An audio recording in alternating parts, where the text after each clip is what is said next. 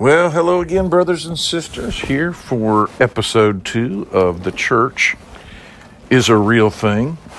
And I'm very thankful to continue to have the opportunity to make this podcast for the Crown Rights Network.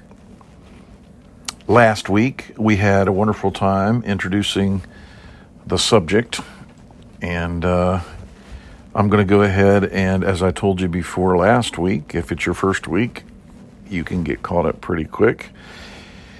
We're going to have a theme verse, and I'm going to go ahead and read it today. I'm going to keep reading it throughout because it is so vital to understanding what we are talking about.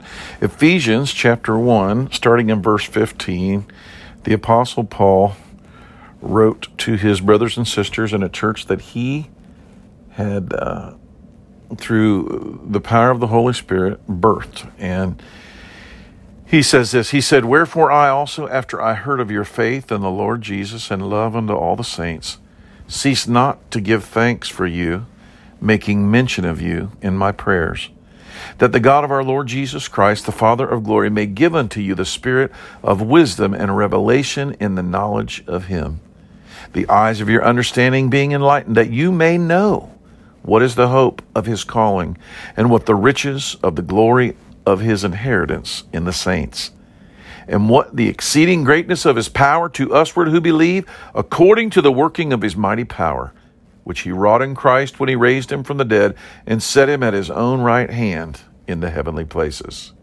far above all principality, and power, and might, and dominion, in every name that is named, not only in this world, but also in that which is to come, and hath put all things under his feet, and given him to be the head over all things to the church, which is his body, the fullness of him that filleth all in all."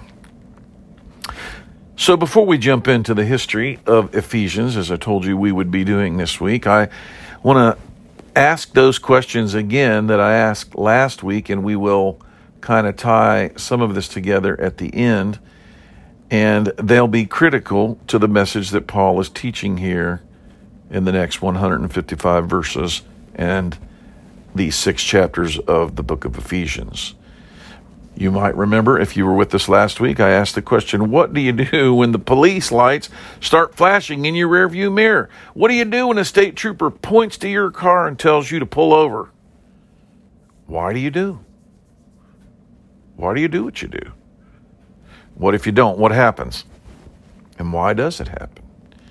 So we'll get back after our introduction to the book, and we'll demonstrate how our answers illustrate what we believe about the state of Ohio. Or you can insert your state right here. You can even say it with me, the state of West Virginia, the state of Texas, the state of South Carolina, right where you live. What is true about the state where you live in? We'll get to that here in a little bit.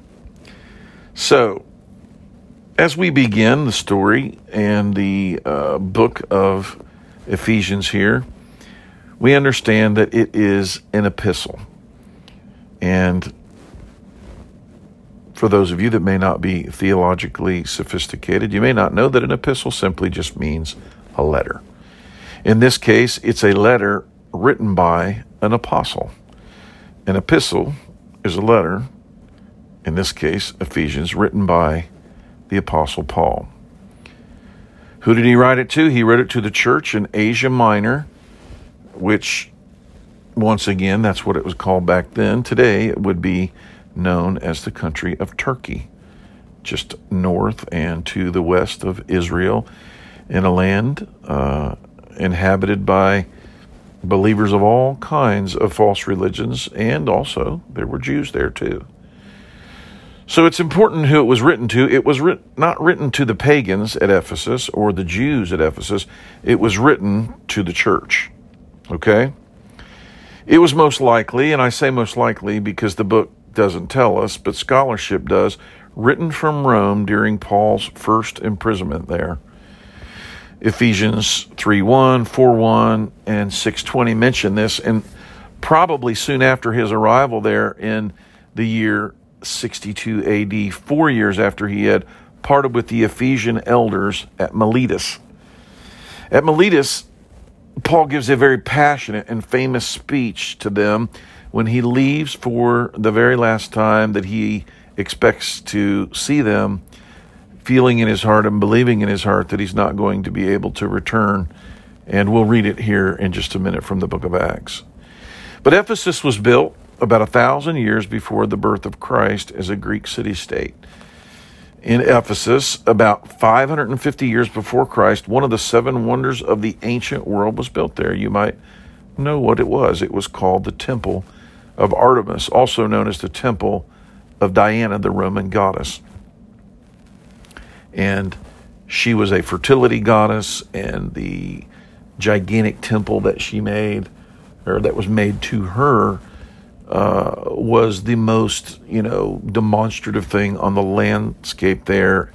And we don't know for 100% sure, but it seemed to be a temple where what they called sacred sexuality or prostitution took place with the people who were there at the temple. It was a very pagan, very ungodly, very filthy practices that were pervading the entire area.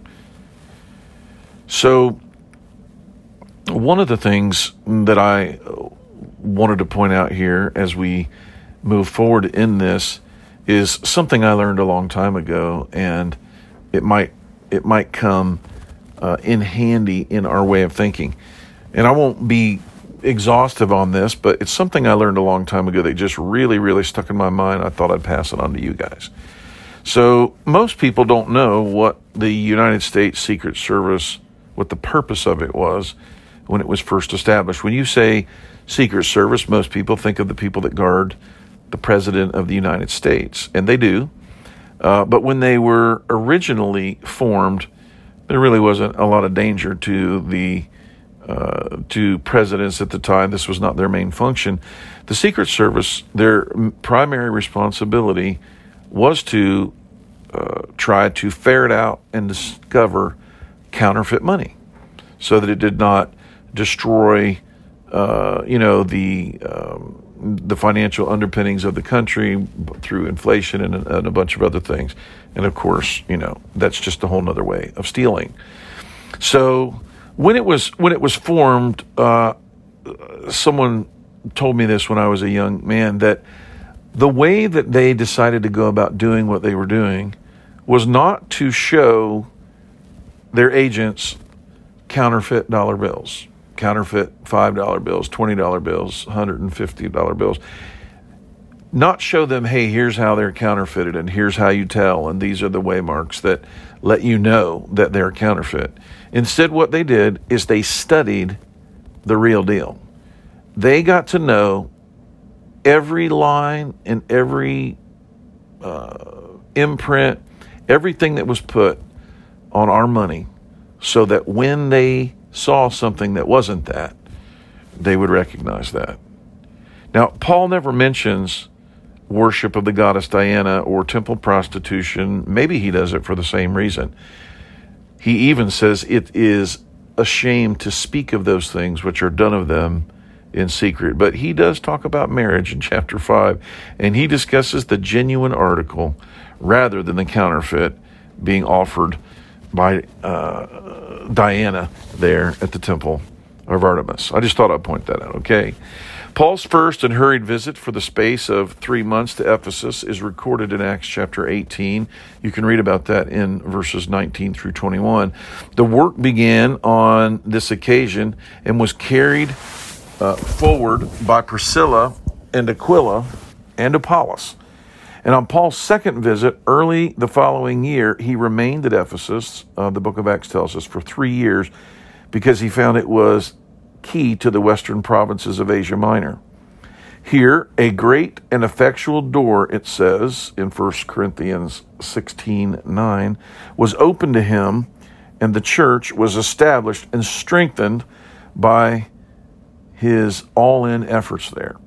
And you can read about that in Acts chapter 20, verses 20 and 31. From Ephesus, the gospel spread abroad, as it says in Acts 19:26, almost throughout all of Asia. The word mightily grew and prevailed despite all the opposition and persecution that Paul was encountering. And on his last journey to Jerusalem, the apostle landed at Miletus, and summoning together the elders of the church from Ephesus, he delivered to them a farewell charge, expecting to see them no more. And this meeting, recorded in Acts 20, is a very personal and telling picture into the way that Paul established the church and worked for Christ, building the kingdom there, and his deep, deep connection to these people and his love for them. Because that's what God gives the shepherds of the church of Jesus Christ. When God gives you the gift of being a shepherd, you love the sheep. And we'll hear in his voice that he certainly did love the people here at Ephesus. So let me just read it for you. Acts chapter 20, starting in verse 16. Paul had determined to sail by Ephesus because he would not spend the time in Asia, for he hastened, if it were possible for him, to be at Jerusalem the day of Pentecost. And from Miletus he sent to Ephesus, and he called the elders of the church. And when they were come to him, he said unto them, You know from the first day that I came into Asia, after what manner I have been with you at all seasons, serving the Lord with all humility of mind, and with many tears and temptations, which befell me by the lying in wait of the Jews. And how I kept back nothing that was profitable unto you, but have showed you and have taught you publicly and from house to house, testifying both to the Jews and also to the Greeks repentance toward God and faith toward our Lord Jesus Christ. And now, behold, I go bound in the Spirit unto Jerusalem, not knowing the things that shall befall me there, save the Holy Ghost witnesseth in every city, saying that bonds and afflictions abide me. But none of these things move me, neither count I my life dear unto myself, so that I might finish my course with joy and the ministry which I have received of the Lord Jesus, to testify the gospel of the grace of God. And now, behold, I know that you all among whom I have gone preaching the kingdom of God shall see my face no more. Wherefore I take you to record this day that I am pure from the blood of all men, for I have not shunned to declare unto you all the counsel of God. Take heed therefore to yourselves and to all the flock, over the which the Holy Ghost hath made you overseers, to feed the church of God, which he hath purchased with his own blood. For I know this, that after my departing shall grievous wolves enter in among you, not sparing the flock. And also of your own selves shall men arise, speaking perverse things to draw away disciples after them. Therefore watch, and remember that by the space of 3 years I cease not to warn everyone night and day with tears. And now, brethren, I commend you to God and to the word of his grace, which is able to build you up and to give you an inheritance among them which are sanctified. I have coveted no man's silver or gold or apparel. Yea, ye yourselves know that these hands have ministered unto my necessities, and to them that were with me. I have showed you all things, how that so laboring you ought to support the weak, to remember the words of the Lord Jesus, how he said, It is more blessed to give than to receive. And when he had spoken thus, he kneeled down, and he prayed with all of them, and they all wept sore, and they fell on Paul's neck, and they kissed him, sorrowing most for the words which he spake, that they should see his face no more. And they accompanied him into the ship. Isn't that beautiful? You know, when I was a young man, I memorized the book of Acts. And I remember this passage put on my heart a picture of what a pastor should be. Someone who works, who loves, who gives up his body, who puts himself between the wolves and the sheep, who spends and is spent. Brother Paul, you are a great example to us all, and your love for the Ephesians is inspiring.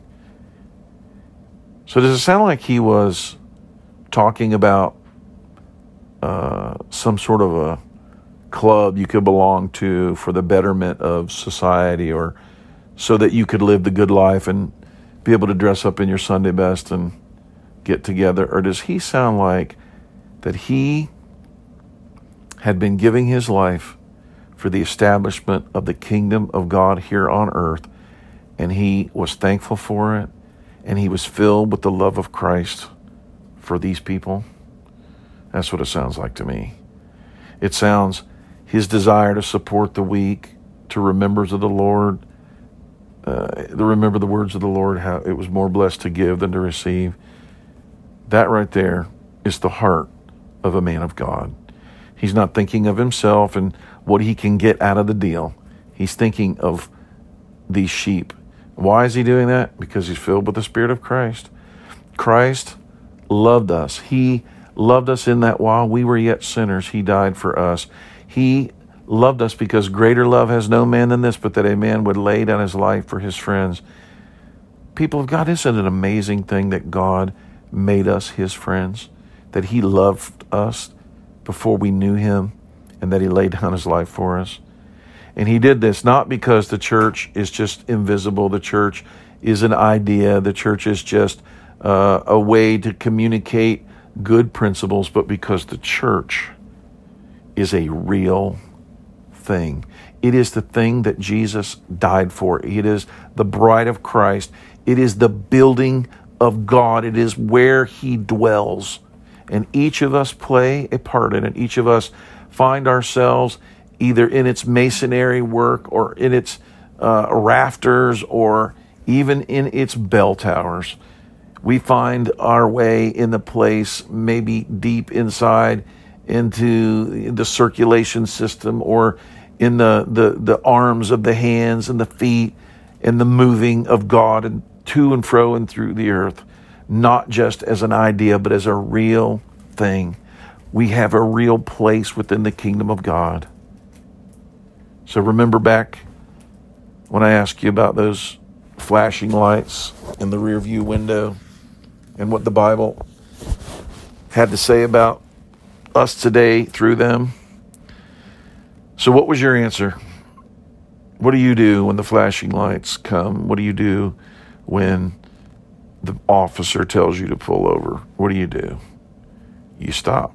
That's what you do. You pull over and you do whatever they tell you to do. Hand us your license and registration, sir. Pull off a little further. Why do you do this?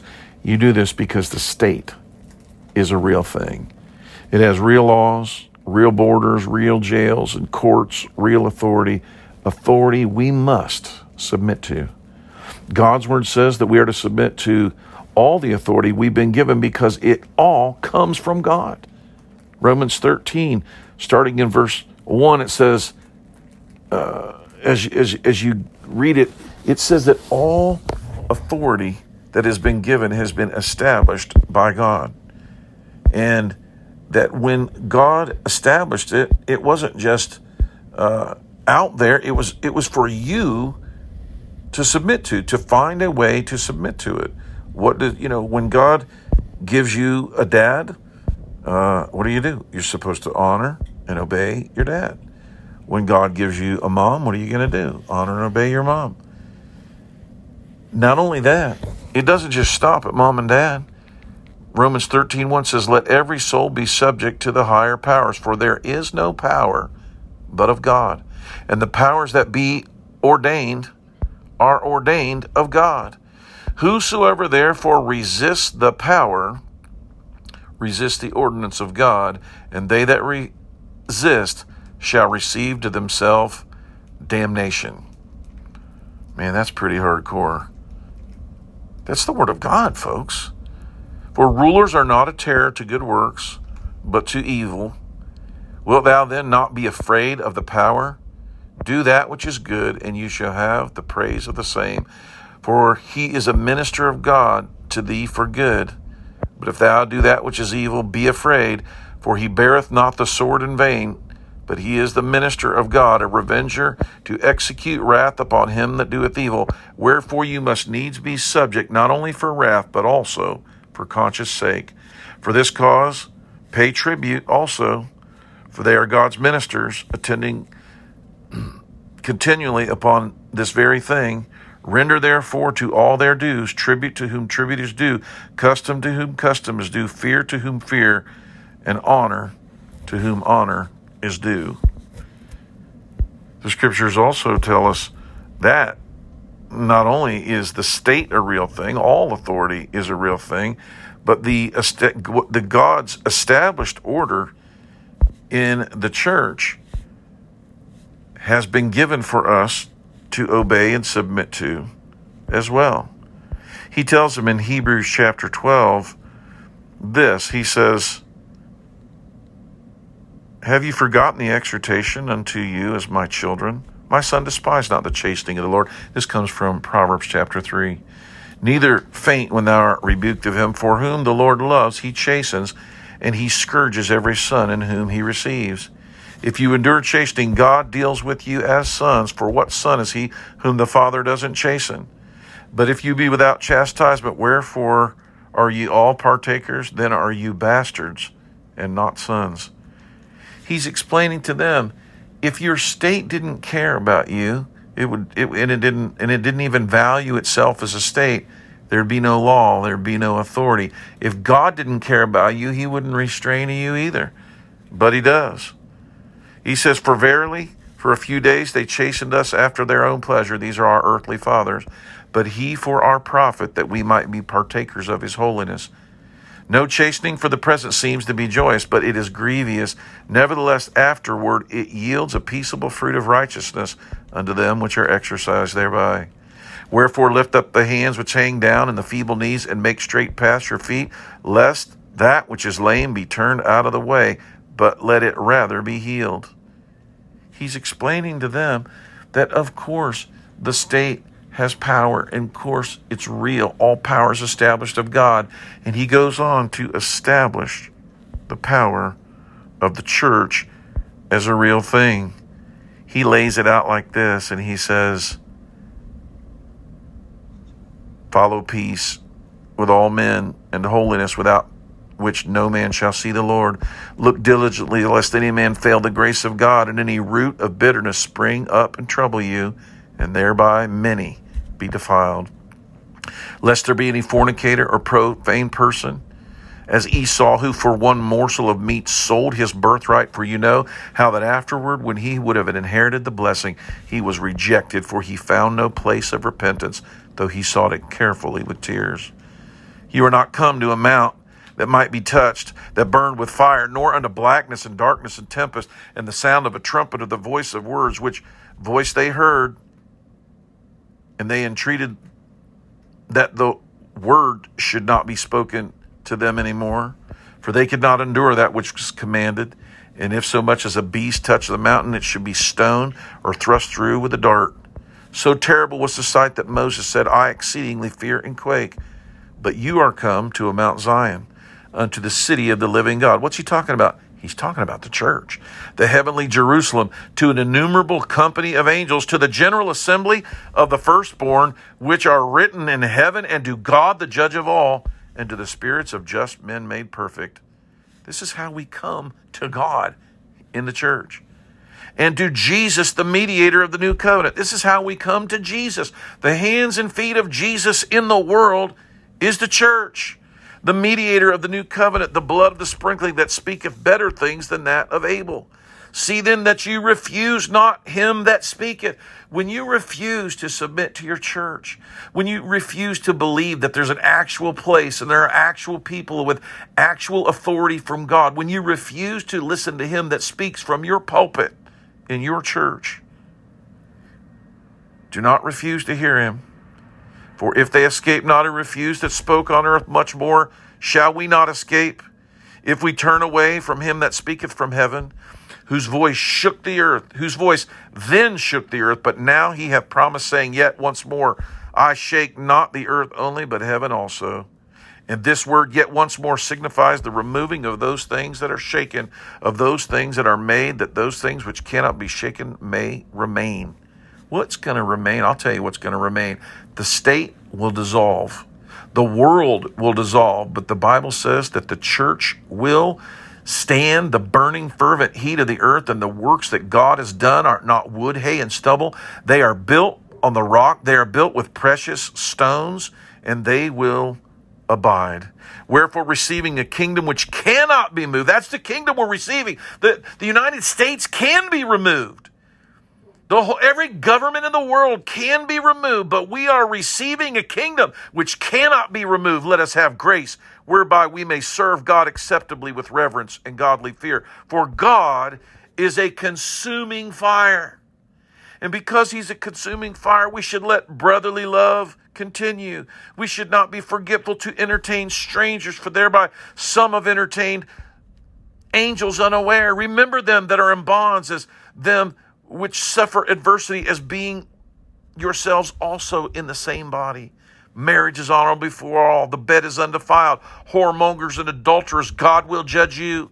Let your conversation be without covetousness, and be content with such things as you have. For he that said, I will never leave thee nor forsake thee, so that we may boldly say, the Lord is my helper, and I will not fear what man shall do to me. Remember them that have the rule over you, who have spoken unto you the word of God, whose faith follow, considering the end of their conversation. Jesus Christ the same yesterday and today and forever. You see, the church is Jesus Christ in the world today. Be not carried away with different and strange doctrines. Why?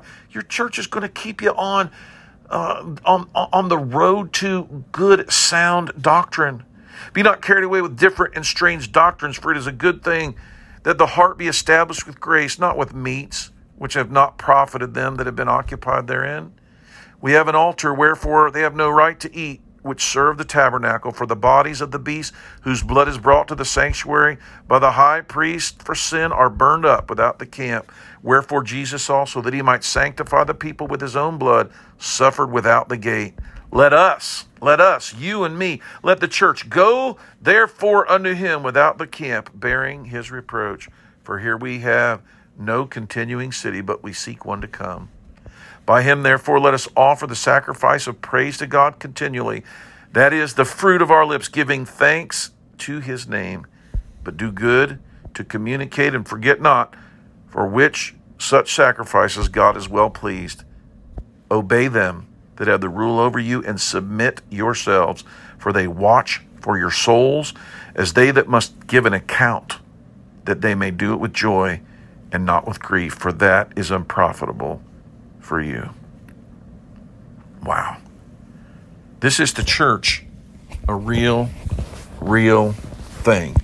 Something we can be a part of, something we can find our place in, something that we can become a member of and a useful contributor to, that we can even find ourselves through the Holy Spirit being a gift to.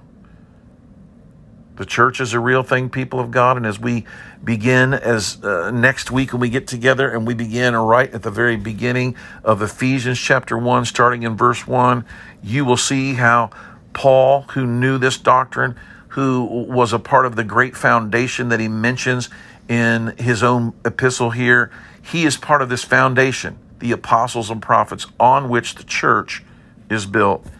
And he, with all of his heart and with all of his soul and mind, understood what he told the Philippians: for him to live is Christ. For him to live is Christ. He will be glorified in his life. He will be glorified in his death. He believed the church was a real thing, and he gave his life to the service of it.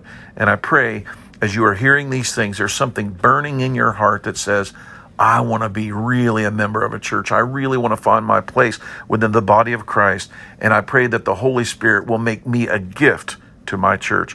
I pray that prayer for you.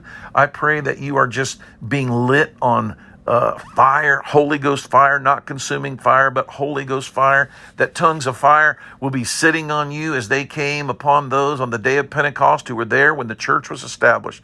That he would fill you with the power to become witnesses for Christ all over the world and everywhere God sends you. May the Lord be with you, and I look forward to seeing you again here on The Church is a Real Thing as we go and dissect verse by verse for 6 chapters through the book of Ephesians, and we find out what our place might be in the body of Christ and how we can glorify God through the good works that he has foreordained that we should do because of his grace. In Jesus' name, I pray this prayer for you. May the Lord be with you, and may God fill you with his Holy Spirit again and again to overflowing.